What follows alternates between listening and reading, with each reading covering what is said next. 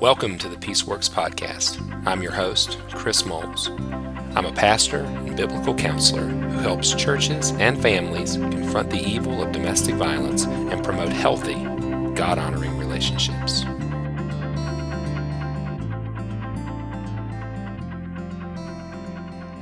And welcome back to the Peaceworks Podcast, everyone. On today's episode, we're going to talk a little bit about abusers and empathy.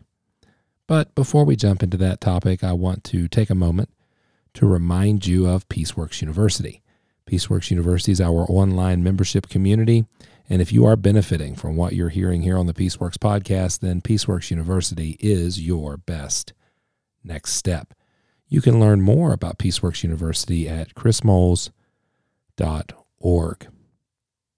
Okay, so we've been talking about questions regarding abusers, individuals, helpers, survivors, maybe even some perpetrators themselves have been asking us some questions about abusive behavior and abuser's personality. And today there's a question regarding empathy, and the notion is very interesting to me. The question is, since abusers do not have empathy, how can they possibly take responsibility? And so there's a lot of assumptions happening here, and I appreciate the question. The first assumption is that all abusers lack empathy. It's a very widely held belief. I do think it is somewhat inaccurate. I want to be really clear.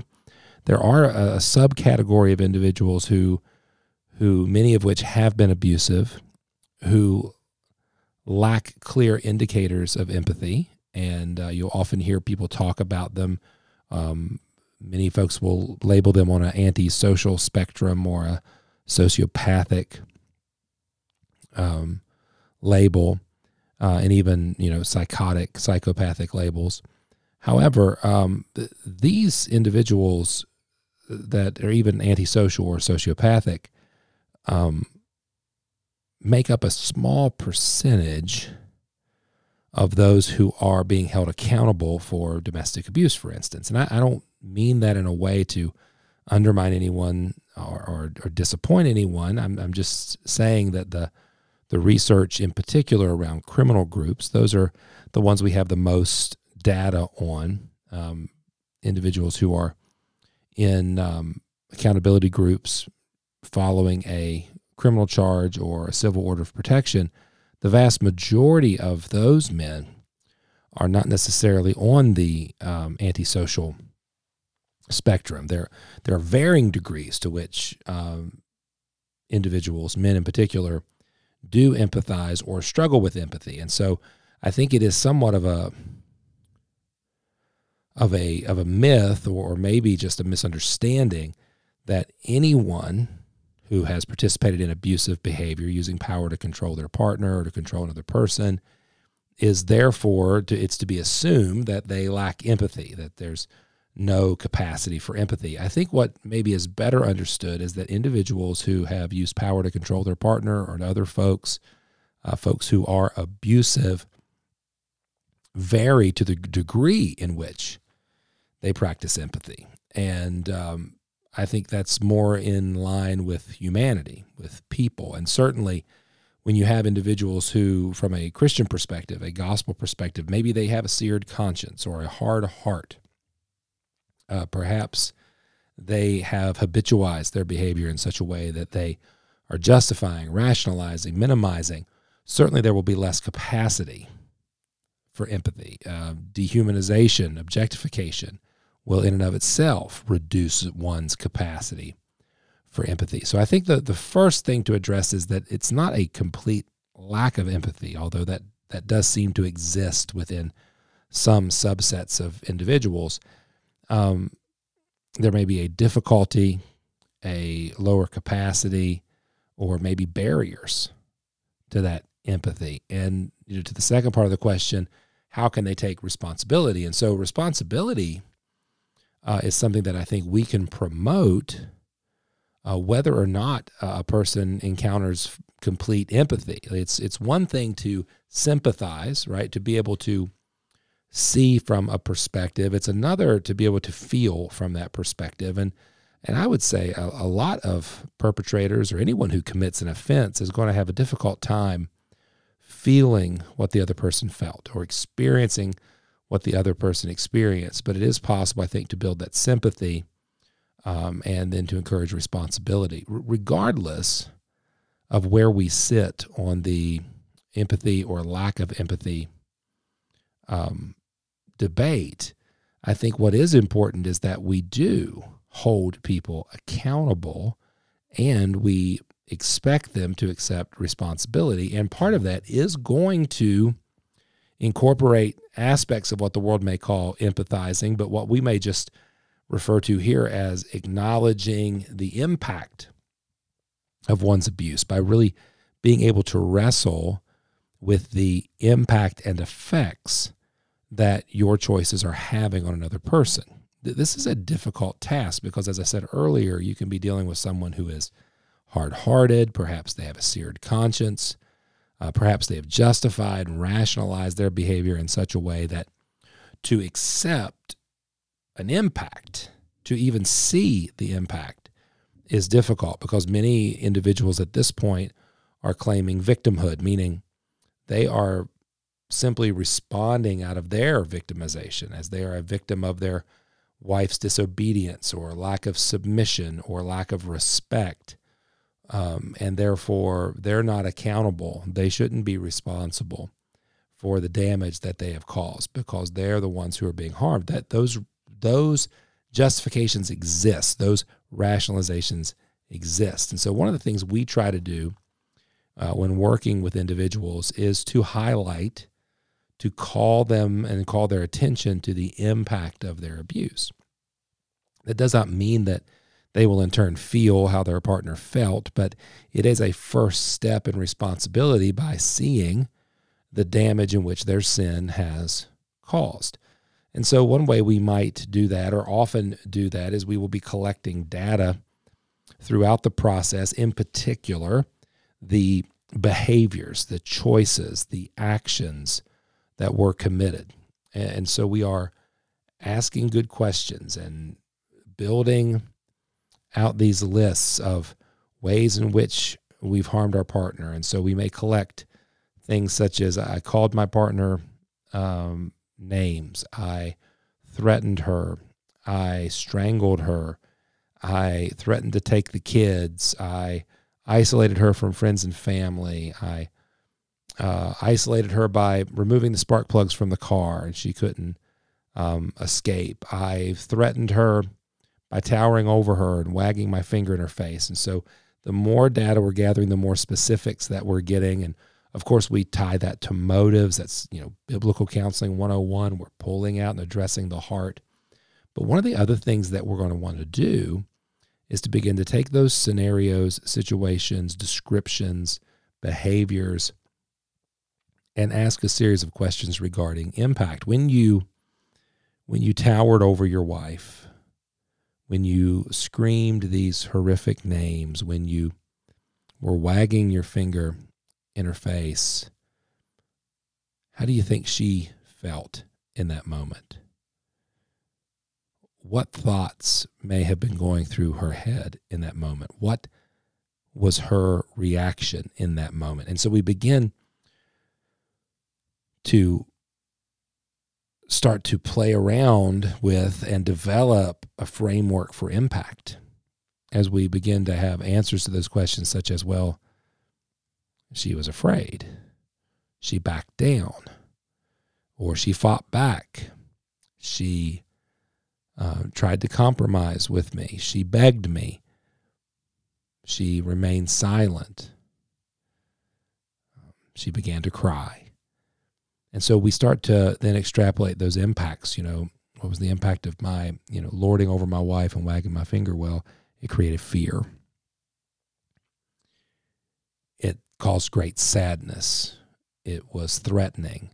And so as I'm beginning to give voice and language to the impact, we're not necessarily guaranteeing empathy, but we're beginning to acknowledge the ways in which my behavior or the perpetrator's behavior is affecting the victim. This is a huge step, as most of the time the perpetrator is talking about how the victim's behavior is affecting them. Of course, there's so much more that could be said here, but I will say that I think it's also important as you're building out these big, much more robust conversations than we just exampled here, but you continue to build out these impact conversations. You may want to compare and contrast the impact of physical abuse to emotional abuse, as many abusers will use the justification of, well, I've never hit her, or I only hit her once, or etc., and beginning to compare and contrast with questions like, in what ways are the physical abuse and the emotional abuse similar? In what ways are they different? And is it possible that the impact of the emotional abuse could outlast the impact of the physical abuse? Those type of discussions are rich with data and information and very helpful as you're trying to connect this person to responsibility. Speaking of responsibility, one of the things you can do in identifying the impact, because you want to have the action, the intentions, and the impact, and we've got this on the board, or we've got this on the homework assignment, or what have you, and we're walking through each incident and gathering more data and really laying out the effects. We may just want to say, in what ways have you taken responsibility for this? In what ways have you accepted responsibility? And see if there's an answer. See if the answer is difficult or slow in being developed. That tells us a great deal. And see if the answer is trite, trivial, or contrived, or if there's a level of sincerity. Of course, the contrast is, in what ways are you not taking responsibility? In what ways have you brushed aside, ignored, or denied your responsibility? If you can actually have a discussion at that level, it can be tremendously helpful, especially drawing an individual towards accountability, responsibility. Here's another question. In what ways am I working to understand my partner's point of view regarding the abuse? Have I been?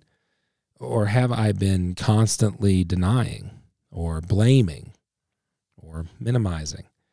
In fact, I see that as being one of the first fruit on the tree when you're interacting with an abusive individual, is the tendency to minimize. It's not that big of a deal.